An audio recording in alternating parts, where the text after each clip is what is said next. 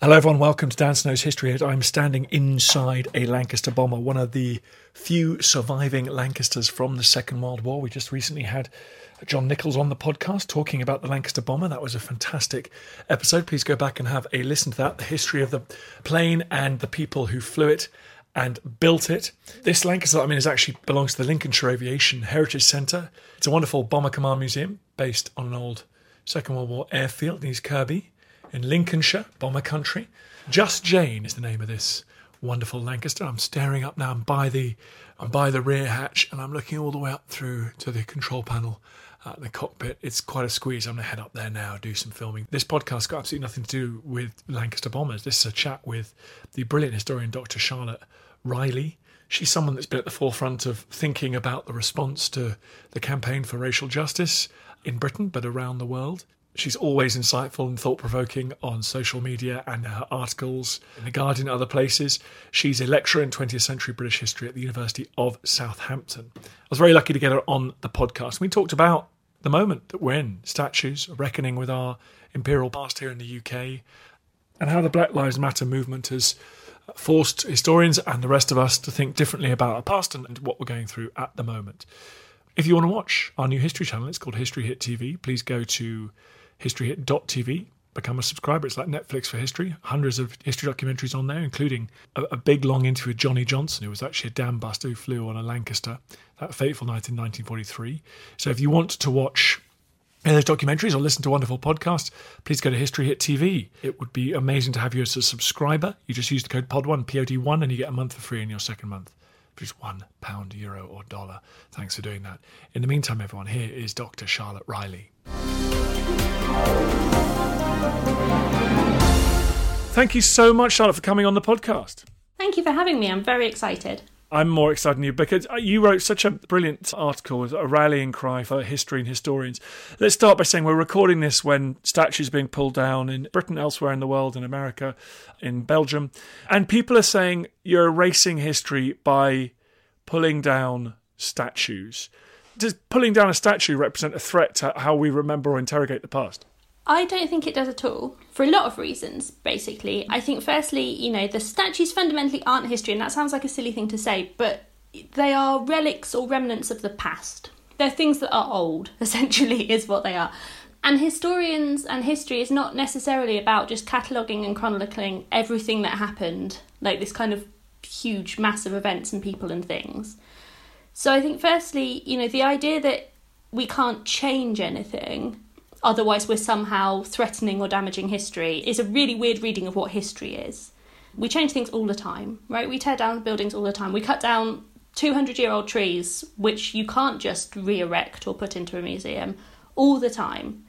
And we don't worry about kind of destroying history then or erasing history, and we don't think that those things fundamentally are part of history or historical. So I don't think statues exist in the space that they would have to, kind of conceptually, for that to be true. And also, presumably, those statues weren't put up with the intention of providing kind of some sort of historical narrative, right? That those statues are monuments to usually men by a group of their own fans. Yeah, statues fundamentally are celebratory. I mean, I was going to say pretty much always, but I actually can't think of a single example of a statue that's been erected to kind of criticise someone. I think they're always celebratory. They're put up in their own historical moment. The Coulston statue, in particular, the one that was pulled down, Coulston had been dead for a long time when his statue was erected. The statue's put up in 1895, so they're part of a particular moment. They're not necessarily supposed to last forever, anyway, but they're certainly not supposed to give a lesson from history or give any kind of factual information at all, really. As you say, they're fan items, they're celebratory. And then let's come on to your central point, which is so funny, is that people are worried about rewriting history, when that's literally what you historians do for a living. That's the whole point of research and writing. Exactly. The alternative reality where we don't rewrite history is a kind of history based on some enormous shared spreadsheet where we each tick off the topic that we have finished. History is a kind of collective project of chronicling, and once it's done, and you kind of move on to the next topic. And even thinking about it for like a moment shows that that's not the case. And the fact that there can be hundreds and hundreds and hundreds of books about the Reformation, or hundreds and hundreds of books about the Labour Party, which is the topic that I write about a lot. Obviously, it's all about reinterpretation, right? This is what we do all the time. We're always rewriting history. It strikes me that even when you can be fairly sure that you know about a chronology of an event, you read Hansard and you can work out who spoke at when in the House of Commons. You're able to say with some accuracy, we're pretty sure this is kind of what happened on that afternoon in the House of Commons. Even then, historians constantly evaluating the import of what was said in there, or how, as a changing society, we interact with that information, because we might think of that debate 100 years ago very differently to how it was seen by people in the 60s or even contemporaries. Yeah, absolutely. I think Hansard's a really good example, actually, because when you think about a parliamentary debate, it often, although it's on a particular topic, it will range, you'll have kind of contributors from lots of different political positions, you'll have lots of different figures speaking. They'll obviously take different positions in the debate. It's often quite meandering. It often kind of goes off down different tangents. And so different historians might look at a transcription of something like that and pick out totally different things as being interesting. I've done a lot of work in the past on Barbara Castle, and sometimes I read Hansard transcriptions by literally skimming down until I see her name, right? What I want to see is what she said. What's her idea? I find her infinitely fascinating. I can read every contribution she made in the House of Commons, but she was never Prime Minister. So it's not like a lot of people might look at those debates and totally jump over what she's argued, or might interpret things totally differently, or fundamentally might disagree on how valid their point is, or how convincing an argument is, or whatever. Sometimes history writing is about discoveries, right? Like sometimes you find out something new that happened that people didn't know about. You find out about an exciting plot or an event of some sort.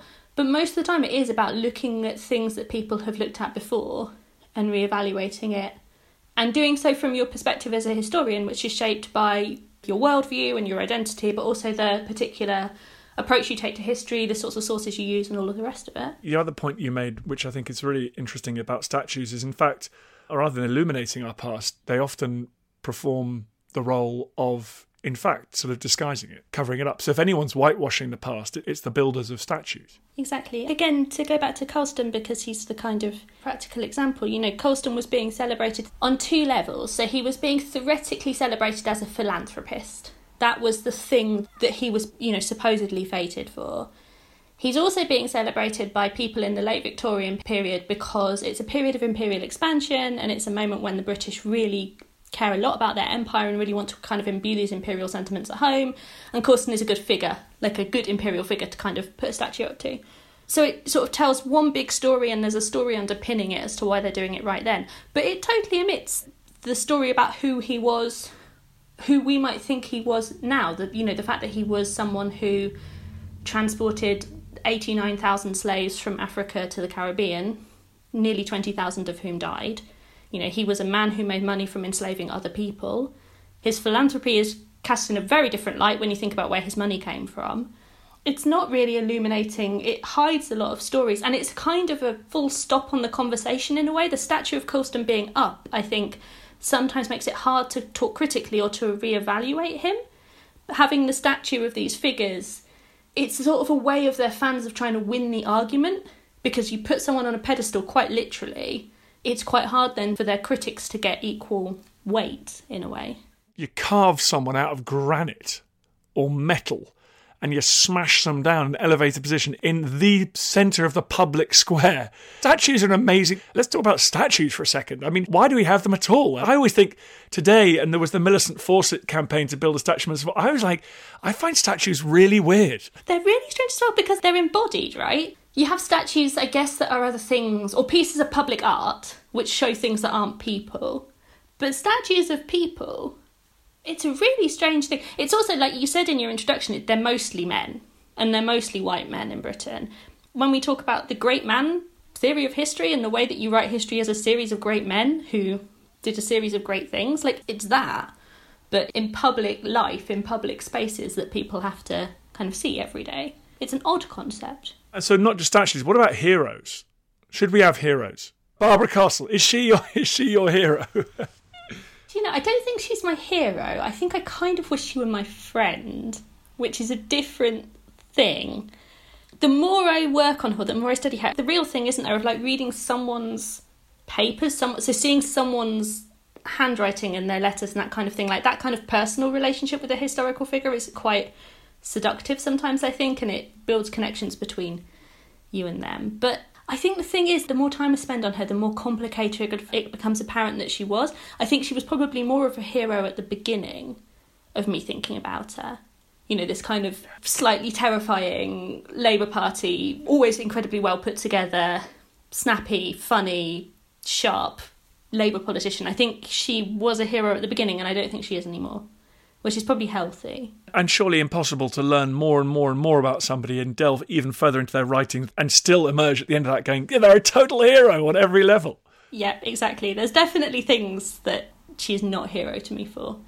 Also, very annoyingly, she, as a journalist, she learned shorthand. So the moment that I realised that about half of her most juicy letters and things were all in shorthand in the archive, that was a moment when she became slightly less of a hero, when I realised I couldn't read half of what she was writing.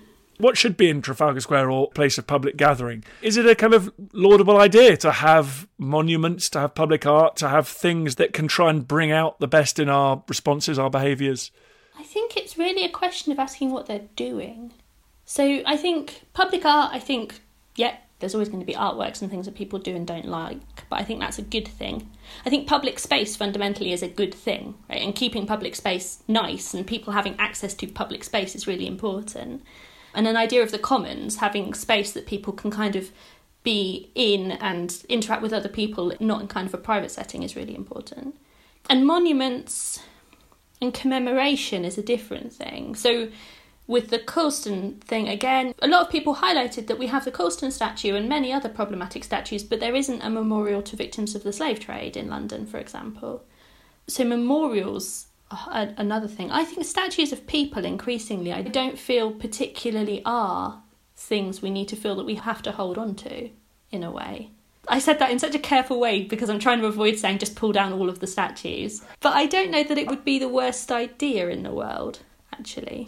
That's the thing. It's probably easier to go, we just shouldn't have any statues, rather than try and go, Nelson, he wrote an inappropriate letter about his slave, Captain Cook, that commission that's evaluating all the statues. Nightmare. Who'd want to be on that?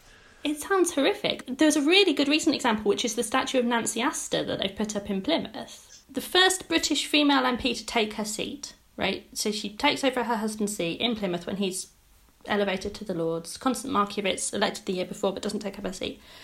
And on the face of it, that is someone worthy of commemorating, right? A lot of feminists thought there are very few women as statues in public life that are not queens. It's a really good idea to get behind the statue of Nancy Astor. And then everyone sort of started thinking she was also extremely anti-Semitic. She was extremely politically conservative in all sorts of ways that now her values do not really align with modern values. And indeed probably don't align very much with the values of the people who were initially thinking it was a great idea to commemorate her because she had particular political opinions. And I think putting a statue up is more fraught, right? You have to justify it more in a way. The debate about whether it's okay to have a statue to her even though she had problematic political views is kind of a bigger debate around putting that statue up than there would be if there were a statue and we were talking about whether to bring it down. And I think that kind of weighing it up is really interesting as well because it becomes, for some people, it immediately becomes quite offensive. Like the idea that you could look at someone and think, well, you know, on the plus side, he was a philanthropist. On the negative side, he was a slave trader. It's not really something you want to be. There is no plus and minus column when someone is so morally repugnant. So in a way, pulling out all of them down would be better than having to have a process where those sorts of things were weighed against one another. You know, you're so brilliant on Twitter and commentator. What do you think the role of a historian is at the moment? Has it changed for you both because of your ability to access platforms that give you a potentially enormous audience? And has it changed as a result of the times in which we live? Things feel a bit more turbulent at the moment. We've got pandemic disease, we've got superpower rivalry, we've got actual great power conflict in the Himalayas at the moment. We've got climate crisis and we've got campaigns for racial injustice in parts of the world as well. So what's the role of the historian at the moment? I think it's important to point out that everything has a past. Although something I shout on Twitter a lot is that there are no lessons from history. And I don't mean that people shouldn't listen to historians, obviously, because I don't want to do myself out of a job. But I think it's really important. One thing historians can do is stop people from making facile comparisons with the past, or stop people trying to use the past as a kind of flow diagram as to what's going to happen next, right? Historians don't like making predictions, and they should try to resist mapping past events onto things that are happening now and saying, well, you know, this happened last time, so this is what we should do this time. And I think kind of very facile comparisons between people are often unhelpful because comparisons flatten difference. On one hand, you get lots of comparisons between Trump and fascist leaders, for example, and in some ways that can be quite helpful in getting people to think about language or imagery or whatever, but on the other hand, it can be very unhelpful in kind of flattening the differences and getting rid of context and stripping events and people and topics of context. And I think historians really believe in context. They really believe actually that things are shaped by the particular moment in which they exist. So in some ways it's quite important to sort of stop people from trying to just point at things from the past and say this definitely shows what's going to happen. In terms of like everything's different, I think Twitter has connected a lot of historians to one another, first of all, which has been a really interesting thing. I think previously, you know, historians knew other historians in their department and they knew historians in their field and maybe people working in kind of museums and things. But there's much more chat between, I don't know, medieval historians in Scotland and modern historians on the south coast of England or in America or in Germany or in South Africa or whatever. You can connect to people better. And there's definitely a way that it highlights maybe people who wouldn't have previously been particularly loud voices in the historical profession. I guess it's a kind of equalising thing in a way. If you have a Twitter account, it doesn't matter if you're a professor or a first-year PhD student, you have the same kind of space to talk about history. And it shows people what we do in a way that's quite interesting. Historians can kind of pop up. A while ago where the Marshall Plan kept coming up in politics, and my PhD was about the Marshall Plan. So every so often someone would mention the Marshall Plan and I'd kind of pop up and go, actually, it's quite complicated, and would try and give some kind of context or whatever. So you end up being kind of historian on call. You kind of jump in and go, it didn't really work like that, or maybe... I feel like historians just spend a lot of time going, it's actually kind of a bit more complicated than that, actually. That's our, motto as a profession. Completely agree. The only point, I guess, lessons from history is it does strike me that when Trump began on his real aggressive mission to delegitimize the press, or in the opening stage of the pandemic, it was historians that were often going, it's not like last time. I'm not saying it's like last time, but just so you know, we've sort of seen this kind of thing before and it's pretty bad to do that. So that's a role that you and your colleagues can perform? I think so. And I think it's very useful to have historians saying, just so you know, this hasn't always gone well in the past. There was a good example when the Daily Mail headline that we talked about, enemies of the people, around Brexit, and it had the judges. And a lot of historians at that point was we've actually heard this language before, and it's not great. This is fascist. This is a fascist trope. It's very important that we name it for what it is. And I think that's definitely true. And I also think historians can be quite voice of hope as well. You don't always have to be the kind of incredibly depressing person who turns up and says, actually, this didn't go well in the past. I saw some stuff about kind of protest movements and how long protest movements have taken in the past to affect change. The fact that the Montgomery bus boycott had to go on for a really long time before that led to change. That, lots of kind of independence campaigns, decolonisation efforts, or nationalist campaigns to gain independence, it takes a while, right? It takes a long time. And so historians were kind of coming and talking about the Black Lives Matter movement and saying, don't get discouraged if this doesn't happen straight away. History shows us sometimes you need to be doing this stuff for a long time and it can be exhausting, but that's what works often. So I think you can sometimes be a message of kind of hope. Yeah, I think so. And I always think that around technology, right? Which is, if we're going to science our way out of climate crisis, the fact that in the space of 9 years they work out how to go to the moon and put people on the moon and get them back safely when they didn't know that at the start of that process, I mean, that's hopeful, right? That makes you think that if we have political will and money and listen to scientists, then we can achieve remarkable things. I think sometimes as well, political science has the tendency to be quite gloomy about human nature. And I think historians can sometimes say, actually, sometimes people are good. People sometimes surprise you. Historically, people have done good things. They pull together in times of crisis. It's a bit wishy-washy, and it sometimes feels a bit, not everyone acts in bad faith. Throughout history, people have made good decisions, people have helped one another. That is a good thing to think. I saw a tweet from a historian at the start of the COVID crisis. People were panic buying food and buying assault rifles in the US, and this historian said, no, I've actually studied these things, and on the whole, altruism tends to be the dominant. It gave me enormous comfort. Like, it absolutely changed my life a few months ago. I was getting a bit prepper up in here, I got to say. Thank you so much for coming on the podcast. Tell everyone how to follow you on Twitter, because I'm sure they want to join your army of fans. Lotta Lydia, my Twitter account. Please go and check that out. And good luck teaching and everything next year. Thank you so much. I feel we have the history on our shoulders.